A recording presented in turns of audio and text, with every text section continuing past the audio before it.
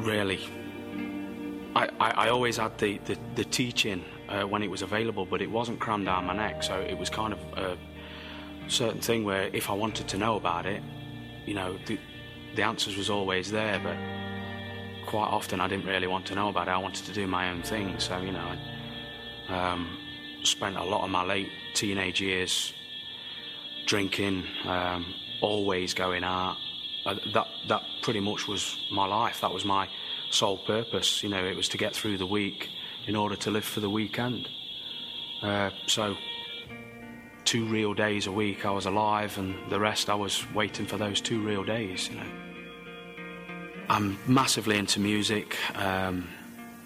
I play in a band. I've set up the sound for the band for over 12 years. Always enjoyed doing it. Never gone out to do it as a career. It's always been a hobby, but you know, it's just something that we love doing. You know, I sing in the band also. You know,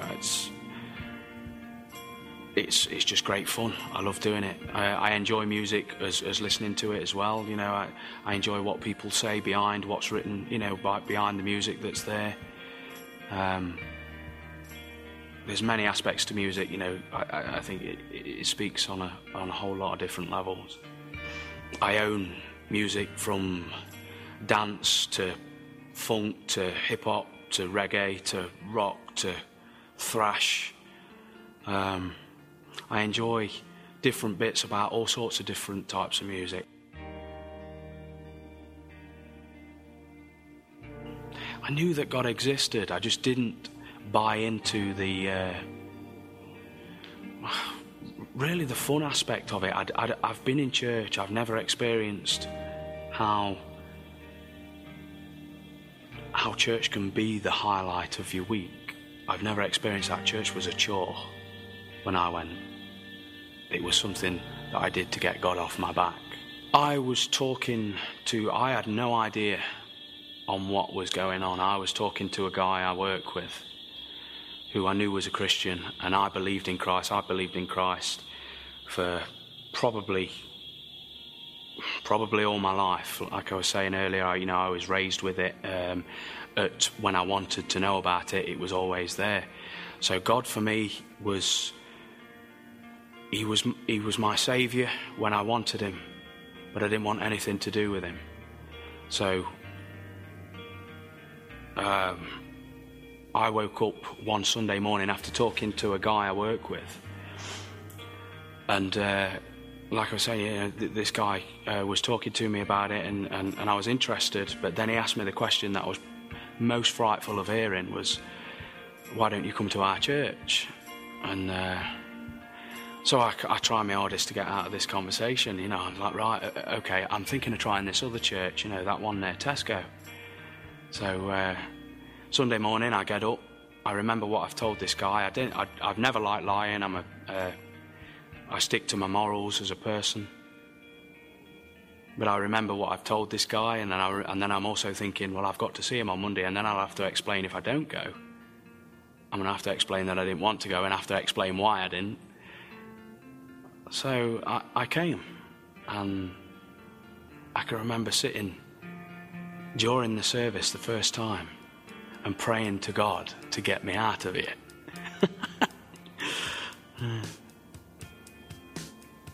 But I came back the next week and the week after that, and I've been coming ever since. Instantly I found I wanted to I've studied psychology. I wanted to figure out what people were talking about all the time. What I wanted to figure out, if there was a farce, what it was. So I studied conversations, I studied what people were saying, I studied what they were talking about, and found out that there was no force behind it. There was nothing that people were trying to show me, or people were trying to make out was happening. This thing was as real as what it was. So really, it wasn't that, you know, something changed. It was just that I had no other choice but to accept it. Since I became a Christian, I no longer live just for the weekends. alive every day. Some days are difficult, but I'm alive every day. I'm no longer waiting, watching the week tick by, waiting for 7 o'clock on Friday night so I can be with friends and be drunk. There's much more purpose, there's much more love for life itself. I don't believe that God asks a Christian to be something that you've got to look like. I don't think that he asks you to be anything other than what you actually are, what he's made you to be. I wouldn't like to fit what's expected of me in order to fit into some club or to be accepted into anywhere. Me personally, I like being me.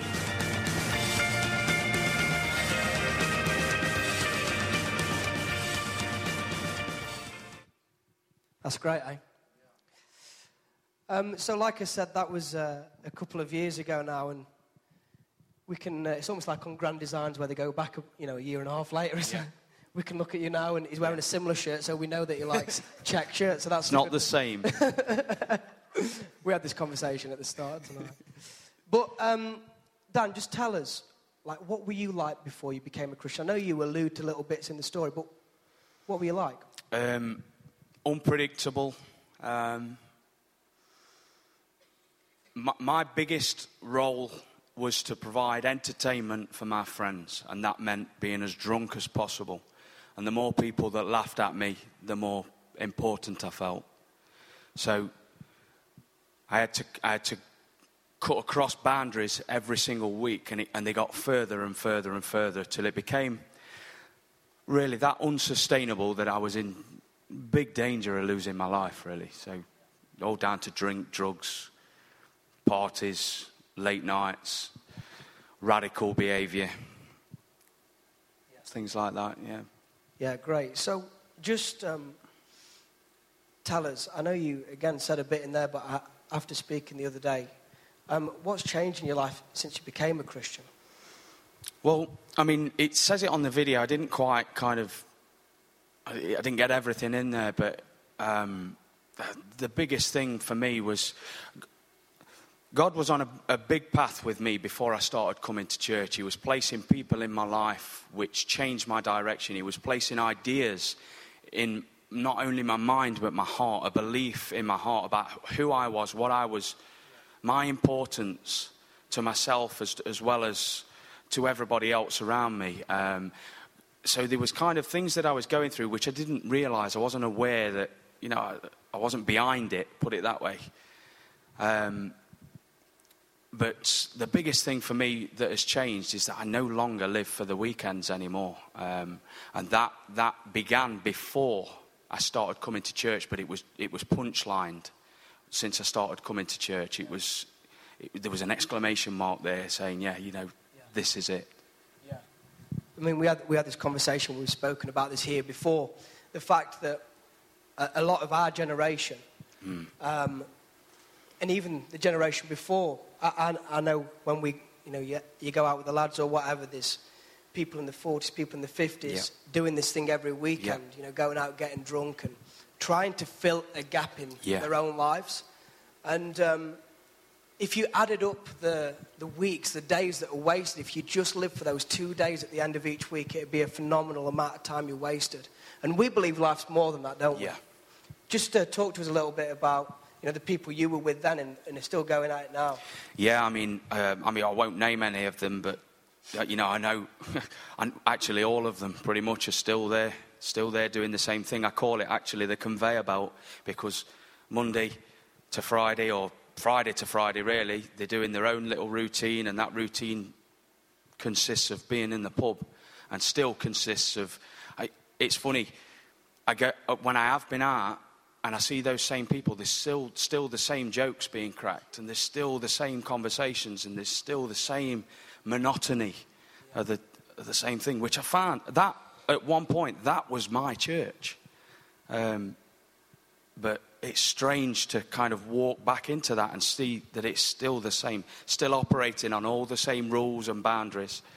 One thing for me is that I started to find out from personally that these people, even though they were labelled as my friends, they were more drinking acquaintances, because it was one of the unwritten rules that you don't talk about personal stuff. You don't bring problems. That is a problem on a Friday night, and I don't want anything to do with that. This is a good time, and that's it.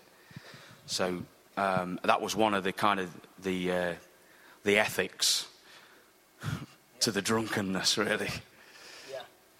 Yeah.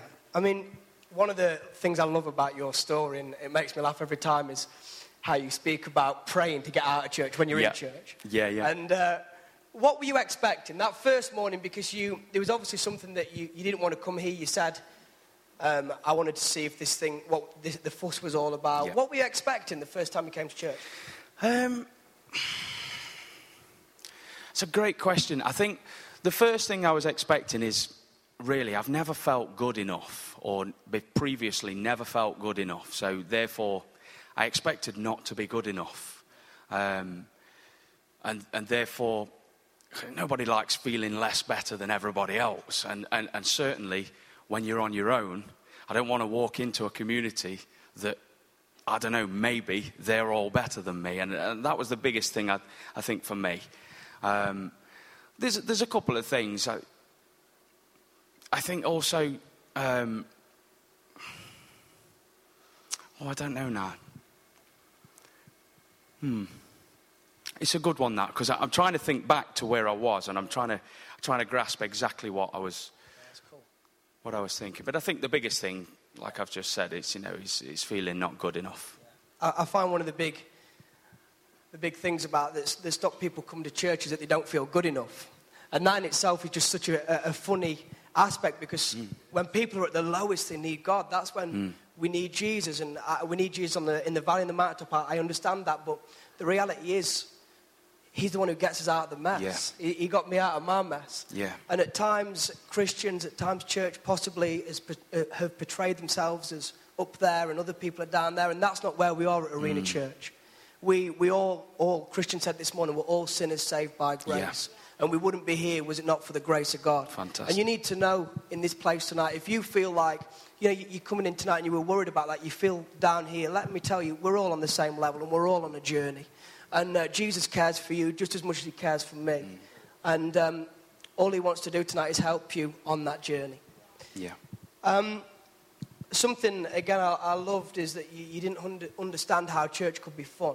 Yeah. How it could be the highlight of the week. Just talk to me how that mindset has changed since you've been coming. Well, I think part of that is through experiencing God's presence for the first time, because that was something I'd never experienced before. And actually, even though I knew God existed, it was almost like a bus ticket to heaven once I was dead. Yeah. So, and to me, that never sounded appealing. Yeah. So, to understand that God was available and present and with you today, and also awesome in that, that was the point that bowled me over, really. It was like, that was the point that I couldn't psychologically argue with. Yeah. It broke that boundary in me. Yeah. So does that answer your question? Sorry. It does, and I think two of the big things that stop people from going to church is, like we said already, is the thing of I don't feel good enough, and another one is that I don't want to dress like those people. I don't want to live like those people. Yeah. And you spoke about that in your story. You said, I want to be me. Yeah. And that's the reality. God doesn't want you to dress like Phil or Christian. He doesn't want you to dress like me. He wants you to be you. And even though I may look, even though I may look great tonight, no, I'm only joking. The reality is God wants you to be you, and your quirks and your things. We believe that the body of Christ is better when we have diversity. So the reality is we don't want 100 Christians. We don't want 100 Phils. We don't want 100 Helens. We want you. And we believe that you have your unique part to play in that. And just talk to us, Dan, about how you found your place and how you found just your uniqueness in church. Well, God had placed on me a long, long time ago the desire to not only learn about people like counselling, psychology I mentioned earlier, but to love people properly, actually actively, and that for me, it took a good 10 years in coming into fruition, really. And about 2 years ago, I started kind of just stepping out of the boat and getting with people, meeting with people. I can't really describe it as counselling, but it does involve those skills. It's more of a mentoring thing, but there is that behind it. And I found my calling through actually discovering how needy people actually are, and all the barriers that they put up. Because I did it for years. I did it with all my drunken friends. They all thought they knew who I was. Inside I was dying. Inside I was crying every single time. So there is a lot of needy people. And to me, that personally breaks my heart. And I made the decision for God and for myself that I'm going to fill that gap. There's a brilliant comment by William Booth, and I don't know it off by heart, but, while there's people falling down, I'm going to help them back up. And that kind of encapsulates me. Funnily enough, I believe that's on the walls of the church somewhere here. One of the things we spoke about the other day when we were just talking about the video and talking about what we wanted to speak about tonight that I loved was you're talking about finding your calling. Yeah. Finding what your niche was in the church and how you did that. And you said that you did it through serving.